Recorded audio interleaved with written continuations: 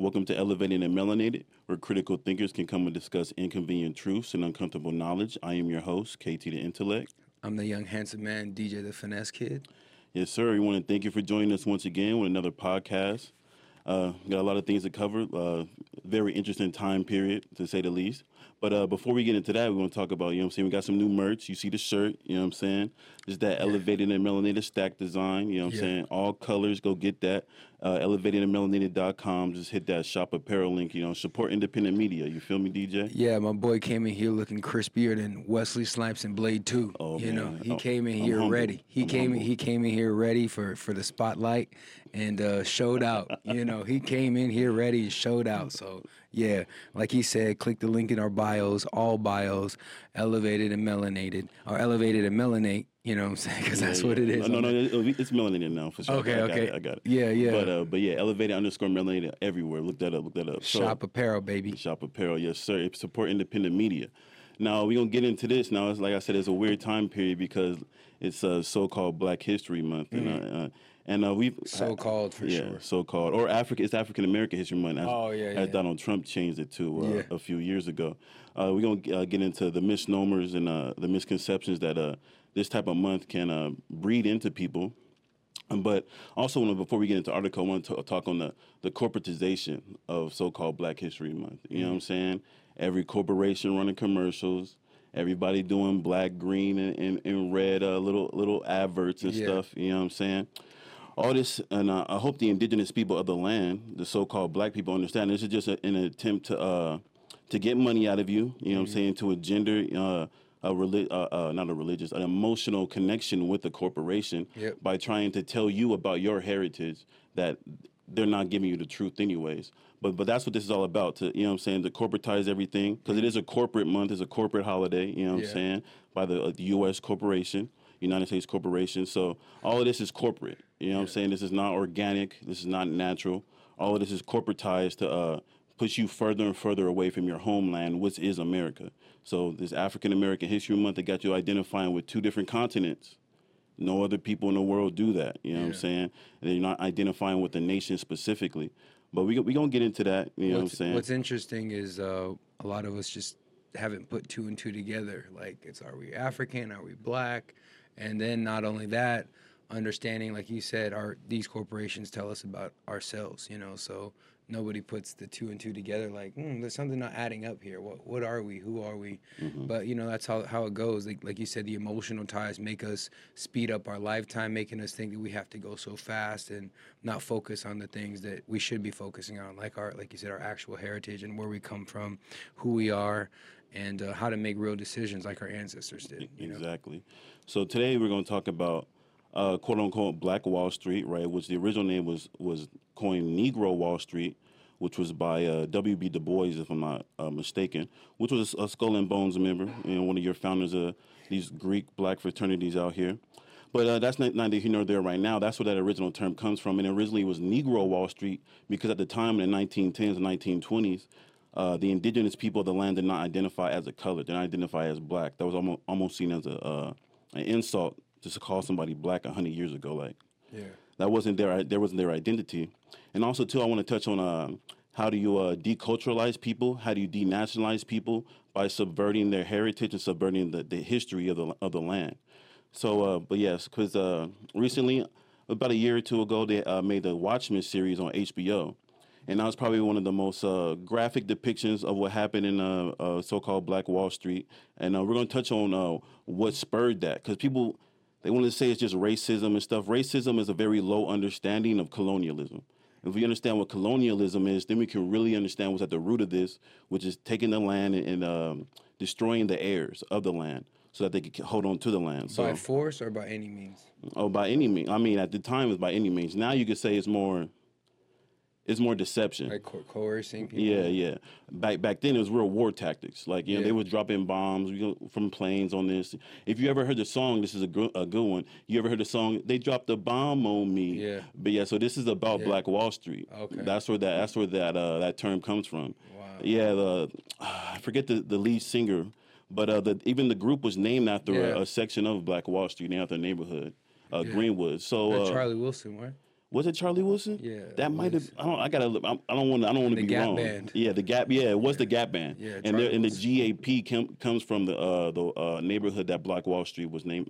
It's Greenwood Yeah, it something was. something. But we Yeah, don't it get was into it. Charlie It's in the Wilson. article. Real quick before we get into that, well, I mean, like you said, we're going to get into the article, but with their war tactics, did they not consider? I mean, I say they, I mean whoever obviously that was into the colonialism. Did they ever consider the karmic backlash for that, or was it more so like, hey, we're focused on our future, what we got going on, and this is just what's important? I mean, What would you think on that case? that's interesting. The karmic backlash. So then that's the thing about Christianity in its use in colonialism and the use of the cross and everything. The Pope and even Protestants. The Protestants are just protesting daughters of the Catholic Church, so they're under the Catholic Church, even though they may seem separate. They were absolved of their sins through the Pope. Like the Pope said, like God ordained. Like that's what manifest destiny is all about. Like God ordained for the Caucasian race to take over the rest of the land, and so whatever you have to do to the non-believers or the heathens or the savages, you know what I'm saying, is not verified. It's vindicated, Like or you know what I'm accepted, saying, or kind of- rationalized. Okay. Yeah, so that's how they rationalize the way that. So Well, it's kind of like telling people, hey, you got to go to war here, you got to fight for this, and that. When realistically, Right. they don't have anything to do with them. right, because if you tell somebody that like the Savior died for your sins, and so all you have to do is believe in Him, and your sins don't matter, then the idea of a karmic backlash or going against natural law, that's not something that's really on your mind because Gotcha. you're feeling like you've already absolved of all your wrongdoing. Because this has already been ordained, like manifest destiny was real. Like they really thought that this was their land to take over. You know what I'm saying? Makes sense. You know what I'm Okay. saying? So, Yeah. but yeah, we're gonna get into ideological subversion, heritage subversion, cultural subversion, all of that. Like, how do you deculturalize a people? You change their identities and you rewrite history. So we're gonna get into this article. Now, this is from Elena E. Roberts. She's assistant professor of history at the University of Pittsburgh, and we're gonna get into how these universities. The main driving factor in changing people's history, the main driving factor in revealing true history is all about what perspective you go into those institutions with, and how you're looking at the history. If you go in with the wrong perspective, you're going to assume certain things that we're going to get into right now. So it says, remembering the history of quote unquote Black Wall Street. The story of prosperity of Black communities in Tulsa, Oklahoma is incomplete without discussing their roots. So it starts off. It has an image, right, of the town on fire, or the district of Tulsa on fire. In this 1921 image provided by the Library of Congress, smoke billows over Tulsa, Oklahoma. For decades, when it was discussed at all, the killing of hundreds of people in a prosperous Black business district in 1921 was referred to as the Tulsa Race Riot. Under new standards developed by teachers for approaching the topic, students are encouraged to consider the differences between labeling a massacre instead of a riot, as it is still commemorated in state law. So she goes on. When HBO's TV series Watchmen of 2019 and Lovecraft Country of 2020 splashed across our screens, recreating the historical event now known as the Tulsa Massacre, Americans of all races were flabbergasted that a story so brutal, so significant, had been seemingly lost to history. Few had known the details of the mass killing of Black people by white mobs and what at that time thought to be the wealthiest Black community in the United States. Now, I do want to stop there real quick. And talk about how this became the wealthiest community in the United States, Yeah. and what was going on in Oklahoma. Like, how did so many Negro people, end up in Oklahoma? Yeah. Now, Because most people don't know, right? exactly. Now, if we look at the Indian Removal Acts, the Trail of Tears, they were taking people from the southeastern part of the United States and forcibly moving them to so-called Indian Territory, which was Oklahoma. Now, if we look at where Tulsa sits on the map, I have it pulled up here. If we look at where Tulsa sits on the map, I zoom in. Tulsa sits right on the Choctaw Reservation, or the Muskogee Nation, excuse me. And but there's 5 Indian nations, and they just won a Supreme Court case where they won this land back, and they have complete jurisdiction over this land. And I'll get into that case. We'll do a whole episode on that case. But yeah, in Oklahoma, you have the Muskogee Nation, you have the Cherokee Nation, you have the Choctaw Nation, you have the Seminole Nation, and you have the Osage Nation, right? So these nations, they were put there. They were set up because as they were forcibly removing people from Georgia, Alabama, Florida, you know what I'm saying, Tennessee. These are the majority places where they were moving Aboriginal people to these Western Indian lands. And that's what sprung up Tulsa. That's why Tulsa was created in Oklahoma, because all the Aboriginal people that were being forcibly removed from their ancestral lands were being brought to Tulsa, so they understood commerce, because these are people who were doing treaties, these are people who were doing contract law, there were lawyers there, bankers, all types of businessmen were located in Tulsa because of the thriving Aboriginal community that was there, thanks to or I shouldn't say thanks to, unfortunately, because the Indian Removal Acts. That's how Tulsa, Oklahoma even sprang up. That is what's never discussed. You know what I'm saying? It's not a mistake that if I look up Tulsa, it's right in the middle of the Creek Nation, the Muskogee Nation. These are not coincidences, and these are things that are not hinted on, because if the so-called black people in America truly understood that they were heirs to the land, then they can get a lot of the land back, and then they can understand commerce. They've been moving in truth. You know what I'm saying? They've been moving with more purpose. And not to say like stop war against our own, Yeah. which is one of the biggest, reasons, our biggest things, I should say, for us, concerns that so many of us melanated brothers take each other out before, even coming together and understanding our real heritage, Right. or how similar we are. Right, the tribalism, because that's all we're seeing on the streets right now. It's just tribalism, right? People fighting for their respect, really, because most of them don't own nothing. You know what I'm saying? But if they understood from this perspective that their great-grandfathers, their great-grandmothers were owners to the land and heirs to the land, they were the actual landlords, they would start thinking with a different mindset. Like, why am I paying a landlord every month when my grandma got land in Alabama, in Oklahoma, in Tennessee, and Georgia that I haven't looked at, I haven't thought about? You know what I'm saying? Because a lot of people in these big, especially black people in these big hoods, like these big cities, they're 2 or 3 generations removed from being landowners. And that's what's being obfuscated right now. They want to disconnect you from the land for you to identify as African American. And we're going to get into later in this article how they recognize the native heritage of black people, but they superseded with African heritage that cannot be proven through paperwork or genealogy. It's just they're assuming you're African through a phenotype. And as we know, the world was populated by melanated people before any other phenotype existed. So that assuming that somebody is from Africa because of their phenotype is just immature and is uneducated. You know what I'm saying? But to go on with what she's saying, after the collective shock, multiple projects were born from originators such as NBA superstars LeBron James and Russell Westbrook, as well as Dream Hampton, executive producer Surviving R. Kelly, all aiming to tell the story of black economic success torn asunder by white racism. Like I said, they keep saying racism, you know what I'm saying? They keep using these terms, black, white, instead of using the terms of nationality, like, you know what I'm saying, like Aboriginal, Indigenous, Choctaw, Cherokee, like their actual tribal names. Or even with white people, white people do not exist. There are people of different nationalities in America, or they're English, you know what I'm saying, French, Irish, Swedish, German, Irish, you know what I'm saying? So even the way we talk, the way this article was written, is to totally obfuscate the true history of America and make everything black and white, and then give you a slave story and disconnect you from the land. So as it goes on, but as in often the case, history is more complex than it seems. Why are there so many African Americans in Tulsa, Oklahoma at the turn of the 20th century?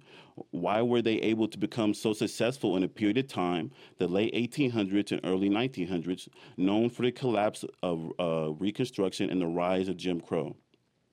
As I discussed in my book, I've Been Here All the While, Black Freedom on Native Land, the story of Tulsa neighborhood known as Black Wall Street is incomplete without the knowledge of its inception as a Creek Indian town populated by the black former slaves of Creek women and men. Now that's where I want to stop. This is how they mess with our minds.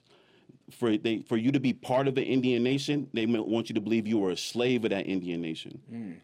You You know what I'm saying? That the red man or the more Mongoloid people that are in America that are native to Siberia, they came here before Caucasians, but not before Aboriginals. They want you to think that they were your slave masters. That the only way you have ties to this land, the only way you have indigenous heritage is through being a slave. And that's a story they keep trying to force down your throat. And that's where I get, you know what I'm saying, I get annoyed because Passionate. You know what I'm saying? Because they tell you right now as an exception was a Creek Indian town, but the only way you could be a part of it is as a slave, not a landowner. You know what I'm saying? Not the originator, not the original American, as we broke down in previous podcasts. But this is how this happens. This is how people's history and their culture and their nationality is played with. You know what I'm saying? So she goes on. The free people used the land they had received through the American government to build a prosperous life for themselves, attracting African Americans from the United States who built upon the existing black native landscape. You know what I'm saying? That black native landscape. Black means nothing, and native means like a native subject to a foreign empire. Like these, I'm saying these terms are not the correct terms to be using for people who understand civics, who understand contract law, and understand true history. And this is how they're able to play with people. This is how they're able to manipulate people. While we're on that, what would you recommend people, or where would you recommend people even start to even make kind of sense of everything, of their heritage? Right. Well, first of all, you want to talk to the oldest people in your family, the great grandmas, the great aunties, the great uncles, the great grandfathers. You know what I'm saying? Right. You want to get their stories, you know what I'm saying, and record them. You know what I'm saying? I've recorded conversations I'm having with my great grandmothers where they tell me about, you know what I'm saying, their tribal heritage. My mother's side is Cherokee. My father's side is Choctaw. You know what I'm saying? Now we can get into the Aboriginal names like Sharashki and Washita Shabta and what, you know what I'm saying, and what. Not the anglicized version, because the Choctaw and Cherokee are anglicized versions of the original tribal names. But you want to get these people's stories. You know what I'm saying? You want to talk to your family. That's where you want to start. Right. You know what I'm saying? And then you can get into census. You know what I'm saying? You start tracking your family back using that through genealogy. And that's how you can really find out who you are and who your people are. But talk to your family first. And don't listen to the, you know what I'm saying? Like, don't just go to school and feed you with a slave narrative, you know what I'm saying, and then you think you came from slavery, because you may go back in the census and may look and nobody came off a boat. You know what I'm saying? Because that's the case that happened with me, and I've helped other people, you know what I'm saying, with their genealogy, and that was the same case for them. So myself included, yeah. Yeah, so you know what I'm saying? So like we just gotta be more diligent and trust our oral traditions. This is another thing I want to get on too. So if your great grandma said one thing, but the school said another, who do you believe? So your great grandma said you Indian, you Black Indian, you Cherokee, Blackfoot, whatever she said, right? If she said that, and you go to school and they said that all your people are from Africa, who do you believe? That's another thing about colonialism. They want you to obfuscate your oral tradition for the written word of a foreigner. So like that's what we have to understand too. So that oral tradition is very, very important. Like, you know what I'm saying, especially as we move further and further into time. Is that how it's always been done throughout history, just by oral tradition? Oh no, there's writings for sure. Like, right. You know what I'm saying, many books were burned. You know what I'm saying, but there's still indigenous Aboriginal writings all over America, in caves, on the sides of mountains. You know what I'm saying, carved stone, all types of stuff, hieroglyphics, all that exists in America. Right. I'm just saying that like. Where the average, you know what I'm saying, Black person can start, you know what I'm saying, is talking to their family. Right. You know what I'm saying? Because a lot of people, there's a generational gap. There's a big generational gap between, like, you know, the baby boomers and like the millennials or the Generation Z. You know what I'm saying? And they're not respecting our elders, unfortunately, as well. Exactly. Or just our oral tradition, I should say. Exactly. You know what I'm saying? So to move on, right? Today marks the 100th anniversary of the massacre, and it's worth getting its broader history right as we celebrate our new awareness of its unfortunate continued relevance to our modern movement. In the late 1820s and early 1830s, members of the Cherokee Nation embarked on a now infamous Trail of Tears, their forced disposition from the lands in Georgia, Alabama, North Carolina, Tennessee. That Cherokee people that had called home for millennia, they were not alone. So now I want to touch on this. She touched on the Trail of Tears, right? So where are these people coming from? Georgia, Alabama, North Carolina, Tennessee. Now, my great-grandma that told me her grandmother spoke Cherokee, she's from Tennessee, you know what I'm saying? And she looks just, you know what I'm saying, just like me. So it's something to think about. Like, if we look at those areas now, that's in the Black Belt. So if you don't know what the Black Belt is, you can Google something called the racial dot map. different regions of the country have very different demographics. And if you understand that, you can understand that the states that she's talking, Georgia, Alabama, North Carolina, Tennessee, are very melanated states, you know what I'm saying, where a lot of so-called black people live. Would you say that the colonialists, I guess you would say, would you say that they, made us, or they took us away from our history to think, hey, more light people are Indian, and then more black people are black from Africa? Oh, no, that's exactly what I'm getting at. They changed our identities and made you think that only one phenotype existed in the Americas before colonialization. That Like only the Pocahontas, yeah, right? only and even that the true Pocahontas looks like a Negro woman. We're gonna get into that, but like we talking about, like especially in the western parts of the United States, where the majority of what we look at as a Native American, a Hollywood Native American, they were majority west of the Mississippi, and there wasn't as many of them. Even if we look at the census now, there's only about 3 million Native Americans, but there's only 50 million black people. You know what I'm saying? That's because Native Americans were here, but they had smaller numbers and smaller tribes. Right. You know what I'm saying? Because they were not the originators of the land. I can Google Siberian Native Americans. I mean, Native Siberians right now, and they have the same culture, they have the same wardrobe, they have some of the same rituals as so-called Native Americans here in America. You know what I'm saying? So we have to understand, to get rid of the true landowner, which was the majority of the population, they obfuscated the land to somebody else. They trying to make them the landowner, like, you know what I'm saying? And that's what the 5 civilized tribes was about. Those tribes are made up of mostly mulatto, mixed, red people, you know what I'm saying, who were trying to take ownership of the entire land, which they didn't have the right to do so. But the federal government recognized them because they were their mixed offspring, and that's how they were able to get land. It was one big land grab. You know what I'm saying? So that's very important to understand. Right. So she goes on. A small number of these tribal members brought with them enslaved black women and men who helped ease their burden, performing physical labor and other tasks. So like I said, that's what they want you to believe. By 1860, these enslaved people, which will make up approximately 15% of the Cherokee Nation, members of 4 other slave-holding Indian nations, the Creek, Chickasaw, Choctaw, and Seminole nations, made a similar journey to what was then known as Indian Territory, part of modern-day Oklahoma. As members of all 5 nations fought on both sides of the Civil War in 1866, the United States retaliated by forcing these nations to free enslaved people, provide them with all rights and privileges of citizenship, and give them land allotments. And I want to say here that, like, the citizenships they're talking about are for federally recognized tribes. That doesn't mean like they're the only tribes in America. That means those are the tribes that are federally recognized by the federal government or the invading government. Right, in which we already explained the U.S. is a corporation as well, so it's not like an actual country. Right, exactly. And back then it was monarchies. Right. These are kingdoms invading, you know what I'm saying? And they're choosing which tribes to recognize for reasons we're going to see right now, you know what I'm saying? Because maybe they're not the true landowners of the majority of the land in America. Which is why they wanted to do war tactics. Oh, yeah. I mean, that's how you take over a land, conquest. Like, even in the congressional record, like, they admit, like, America was won through conquest. You know what I'm saying? So, Creek freed people, those formerly enslaved by Creeks, settled in various areas, many staying in what would become Tulsa to create towns and communities, some all black and others interracial. In the 1890s, oil was discovered by white Americans, and Tulsa increasingly became a hub for spectators, bringing many American settlers. As free people, Creek freed people voted in tribal elections, served as tribal representatives, and built schools and churches for themselves. At the same time, in the United States, after the highs of the 1870s, African Americans found themselves with decreased federal support and the realization of their right to vote and live unmolested. When they looked west, they saw the land, annuity payments, and rights black people and native nations had, and they wanted it for themselves.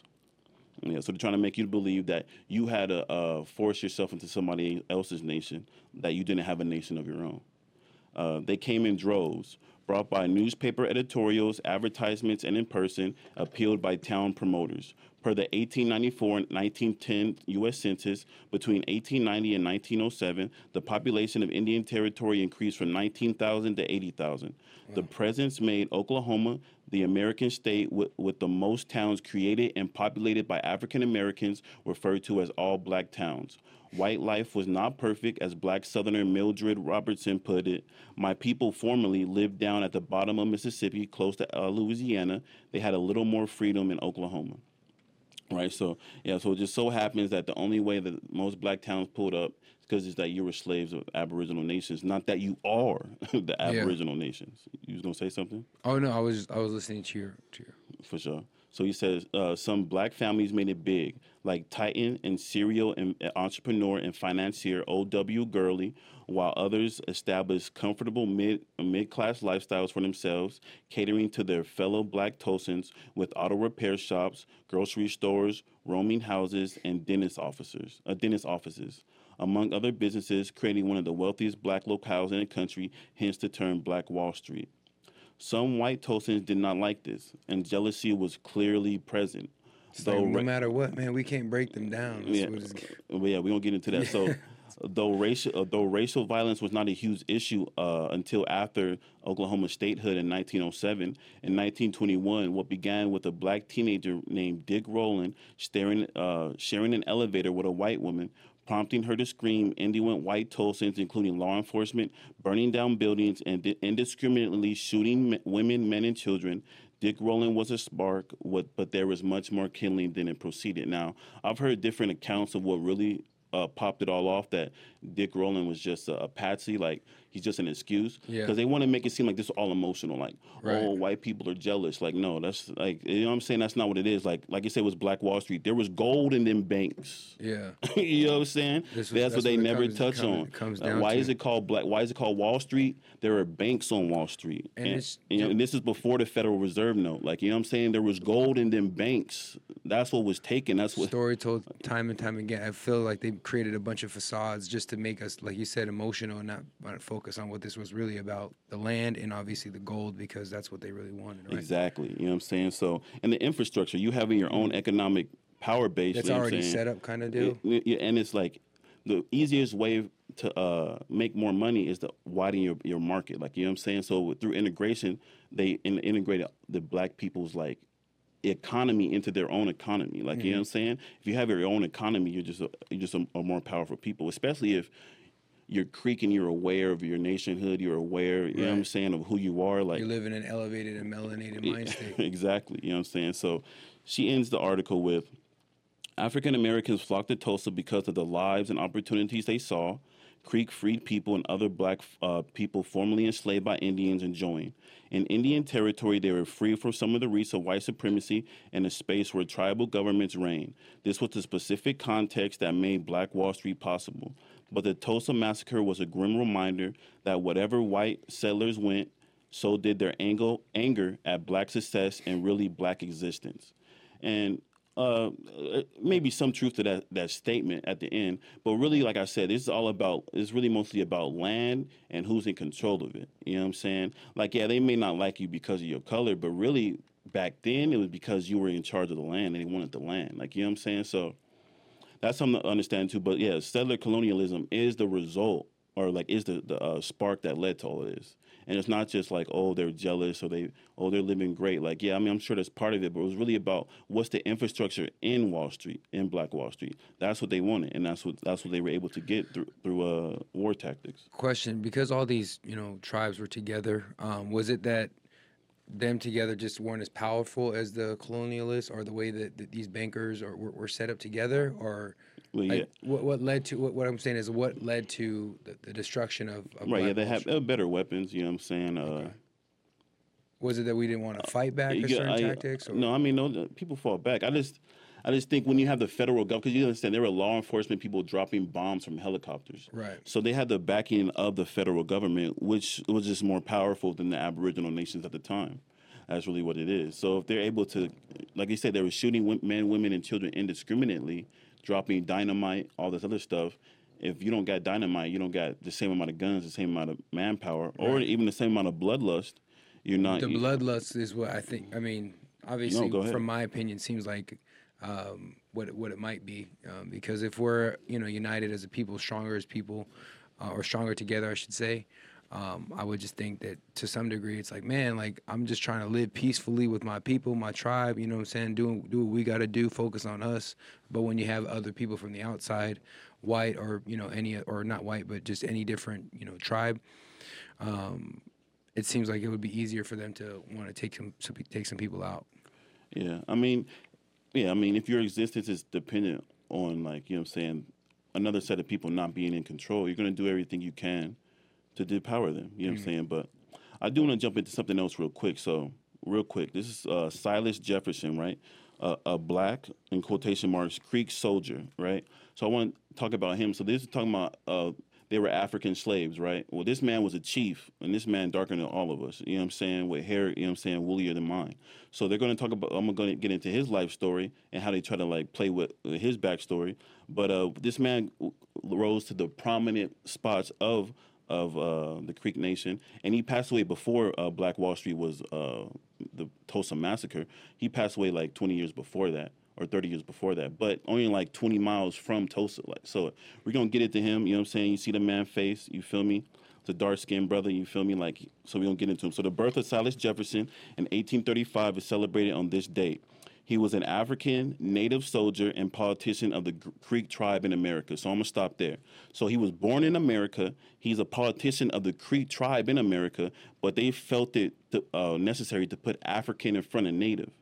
This is what I mean, how they play with your identity. He's born in America and a chief in an American tribe, but you're still trying to call him African because of his phenotype. This is the game they play. So born at Tuskegee Town, that Tuskegee, in Old Creek Nation. Where you get think the word Tuskegee comes from? You know what I'm saying? As a Creek word. But his parents were Betsy and Jeffrey Manac, also known as Wynn Clan Chief. Jefferson migrated with his parents to the Creek lands in the Indian Territory in 1838. During the American Civil War, he enlisted in the 1st Indian Home Guard Regiment. So he in the Indian Nation as a child. He fought in the 1st Indian Home Group, and they still want to call him African. This is the games they play. After the war, he became involved in politics. He served several terms in the Creek House of Warriors, representing Tuskegee Town. He also served as one of the chief Loka-Hoka advisors. He was Creek chief in 1875 and impeached and removed from office in 1876 by the Creek Council. In 1879, Jefferson ran as candidate for the 2nd chief on the Loyal Party ticket. From 1882 to 1883, during the Green Peach War, Jefferson abandoned Loyal Party after his followers took up arms against the Creek constitutional government. I wonder why. People were I'm telling you, like, they put two tribes into the same thing. They put the so-called red tribe and the so-called black tribes into the same, and they're trying to recognize the so-called red tribes and not the black tribes. So there's upheaval in the nation. You know what I'm saying? After the outbreaks that summer, he worked to bring the warring factions together. He remained involved in Creek politics until tribal dissolution in 1906. Now, tribal dissolution, what happened to his tribe? What happened to that section of the Creek Nation? You know what I'm saying? We're going to go on. He also served as one of the principal informants regarding Creek culture and religion for anthropologists John Swanston and Frank Speck when they were collecting information on Creek life for the Smithsonian Institute in the early 20th century. Silas Jefferson died in 1913 near Beggs, Oklahoma. So he died 7 years before the Oklahoma Tulsa riots. But Beggs, Oklahoma, as I have here pulled up, as you can see, right in the middle of the Muskogee Nation, and just 15, 20 miles away from Tulsa, south of Tulsa. So there's a couple of things that we learned here. How to read articles, how to and decipher for your ancestry, right. How to read between the lines, because they're telling you the truth here, but they're trying to give you that African spin, that black spin, that denationalized spin. Like, you know what I'm saying? He was a chief, a politician, a warrior, a soldier, all under the tribe of Creek or Indian in case of the Home Guard Regiment, and they still want to start that he's African native. And like I said, both of those words are not the words you want to use because most of us ain't never been to Africa. And native, like I said, native, it just means native subject to a foreign empire. You want to be identifying as Aboriginal, Indigenous, or your Moor, Hebrew, Israelite, whatever you want to do. Go ahead. Or I'm saying your tribe, what is actually... really your tribe. Yeah, okay. You want to talk to your family and get your tribal names because How can Go people? ahead. I was going to ask you, how can people get free of that kind of that mind state? Oh, okay. That's a great question. Well, there's I'll leave in the description of this box different websites people can go to and to get more information how to get like indigenous identification, how to get their indigenous IDs, get your passport as a non-citizen U.S. national. Like all these things are available, and I'll leave some links in the description. And also too, like we're gonna set up some consultation. I know we've been not playing, we're just setting up a lot of things. Yeah, And so those are we're preparing, getting the bullets up, like you said. You know what I'm Right. saying? Some things you got to be ready for war tactics instead. Because, not to say we're not our ancestors in a disrespectful way. I mean, we're just being prepared in other ways before, other things take place. Exactly. So, and there's a lot to unpack here. You know what I'm saying? But really, I think what most people should take away from this, especially if you're confused about your ancestry and your heritage, you need to go talk to the elders in your family. Like, you need to humble yourself. You know what I'm saying? And really get their perspective on life. Get what their come up was when they were growing up. You know what I'm saying? What their grandparents told them. Because if you could talk to your great grandma, think about if your great grandma spoke to her great grandma when she was little. Now you're reaching back 5, 6 generations. Right. But in the next coming years, these baby boomers are getting older. The silent generation is almost basically gone. So you want to get to these elders, you know what I'm saying, while they're still here before those stories are gone. You know what I'm saying? So that way we can pass it on forward, right? Yeah, and start moving in truth, which is the most important. Yeah, and correct your status. Get out of that U.S. citizenship. You know what I'm saying? That U.S. citizenship is nothing but a corporate citizenship. You know what I'm saying? You want to get back to your Aboriginal nations. You feel me? Or for our Caucasian viewers, you want to get back to your statehood. You know what I'm saying? All the 50 states are individual states. They're individual countries that came into a confederation. But you're a citizen of the state you're born in. And what would you say to people who think it's like cool to talk about their tribal or their ancestry going back to Africa, or I'm black and I'm proud? What would you say to people who are of that mind state? What would you say to that? I would ask you how much proof you have. I would ask you what legwork you've done. I would ask you what do you understand about civics and nationhood and human rights, and are those African countries or those tribes that you're claiming to be a part of, are they recognizing you and giving you full citizenship? You know what I'm saying? Because the Aboriginal nations of America, you can give full citizenship. Like, you know what I'm saying? Like, they want black people to return to their original status. But you're talking about a tribe that you may or may not have come from or descended from 300 years ago, where if we go back into your ancestors, if we go back 5 generations, you got like 32 great-great-grandparents or 64 great-great-grandparents. Like, the majority of them are not going to be from Africa. You know what I'm saying? Like, Would you say our ancestors might have like looked out for us, or they passed a way down to us that, I guess, if the situation was to ever happen like this, they gave us an out to escape? Oh yeah, it's in the Constitution. You know, Indians not taxed. You know what I'm saying? Indians not supposed to be on the census. Like, there are things written for us. It's just we're not identifying as the correct terms. So you cannot get those Aboriginal benefits. And the term Indian in the federal government, in the definition, is Aboriginal American. You know what I'm saying? So Indian may not be a term that a lot of people like to use because it may bring up different phenotypes. But in terms of their classification, you know what I'm saying, Indians are Aboriginal to America. Right. And I was going to just say, like, which kind of ties into the article, Black Wall Street, all of us kind of come together. We're still the most successful. So us, still claiming our heritage, our actual tribal heritage, our ancestry, and we can still come together, essentially. Oh yeah, you know what I'm saying, and I want to say another thing too. Don't be so juvenile to think you could just work with anybody that has the same color as you. Like, you need to get with people who have the same ideology as you. You need to get people who have the like minds. You know what I'm saying? That's why I see a lot of this going on. Like, oh, you're black, I'm black, we could work together. If we don't have the same ideology, we can't work together. You know what I'm saying? Like, you need to find people who are like-minded, and that's what tribes are all about. Just because you're in the same tribe doesn't mean you're necessarily blood related. A soul tribe. You know what I'm saying? Like, y'all can form tribes based off, you know what I'm saying, being Aboriginal to the entire continent, and then who has the same like-minded ideals. You know what I'm saying? So that's something I want to touch on too. You know what I mean? There are some boule ass niggas out there. Yeah. I ain't working with no fraternity ass niggas. No. You know? You sorority ass bitches. I'm cool. Cool off that. They be loud. So, all that screaming. I'm cool off these stomping around doing this fake shit. Yeah. I'm cool off that. You know what I'm saying? Because if people understood what they was really in, you know what I'm saying, they might You know what I'm saying? Get out of those organizations as fast as possible. That and their ancestors might come out, man. Yeah. Sheesh. You know what I'm saying? But Turn to the grave, as they say. But yeah, man. So that's what we touching on today: the true origin of Negro or so-called Black Wall Street being made by Aboriginals who were forced off one part of the land into another part of the land, and how they were able to build themselves up. And I want you to ask yourself this: are former slaves who know nothing about the land, who know nothing about civics, would they be able to set up governments, set up towns? They want you to think that people were slaves. And even the term slave, like, this just means forced labor, but they want you to think that there were slaves from somewhere else who knew nothing. They were the masons of the country. They were the farmers of the country. They understood a lot of the inner workings of the country. Most of the historical buildings in these downtowns were built by them.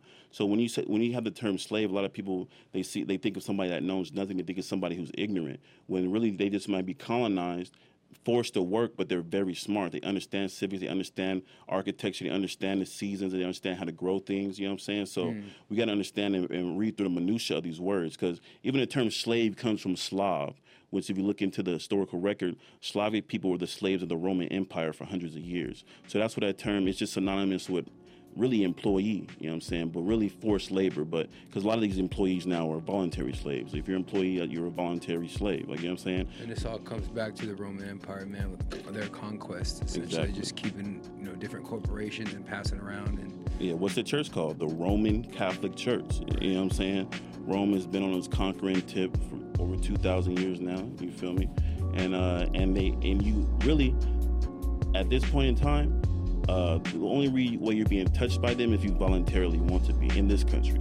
In other countries, in this country, yeah, a little for harder. sure. You know what I'm saying? But in this country, like Everlasting. America's the beacon for freedom in the world. Like, you know what I'm saying? The American Constitution is a beacon for freedom in the world. And the American Constitution, like I said, was based on what? Aboriginal Constitution. So the ideals of the Aboriginal people of America is the beacon for freedom in the world if we have to get back to those ideals of a republic. You know what I'm saying? Because democracy is not mentioned in the Constitution. It's a republic. The government works for us. But as long as we're identifying as U.S. citizens up under a corporation, then we work for that federal corporation. And that's where things get, you know what I'm saying? A little dicey. Yeah, a little dicey. That's a little dicey. You can roll the dice with them if you want to. Exactly. I'm cool. Not over here. Yeah, I'm cool. You know what I'm saying? So any last words you got for them, DJ? Yeah, make sure you guys check out the links that he's going to post as far as, like he said, status correction, going through the process of, claiming your ancestry. And then not only that, how to utilize it in today's world. So being prepared, being diligent, being disciplined, moving in truth, most importantly, and elevated and melanated gear. Make sure y'all go ahead and tap in with that. Yes, sir. Yes, sir. And I just want to say thank you guys for joining us once again. You know what I'm saying? I hope you learned something from this. Hope you got a different perspective of things. Maybe American history makes a little bit more sense, because if you look from this, it makes a lot more sense than going halfway across the world to get millions of slaves. It's much easier to enslave people on their own land. So with that being said, we want to thank you for tuning in with us. And remember, elevation provides clarity. Peace.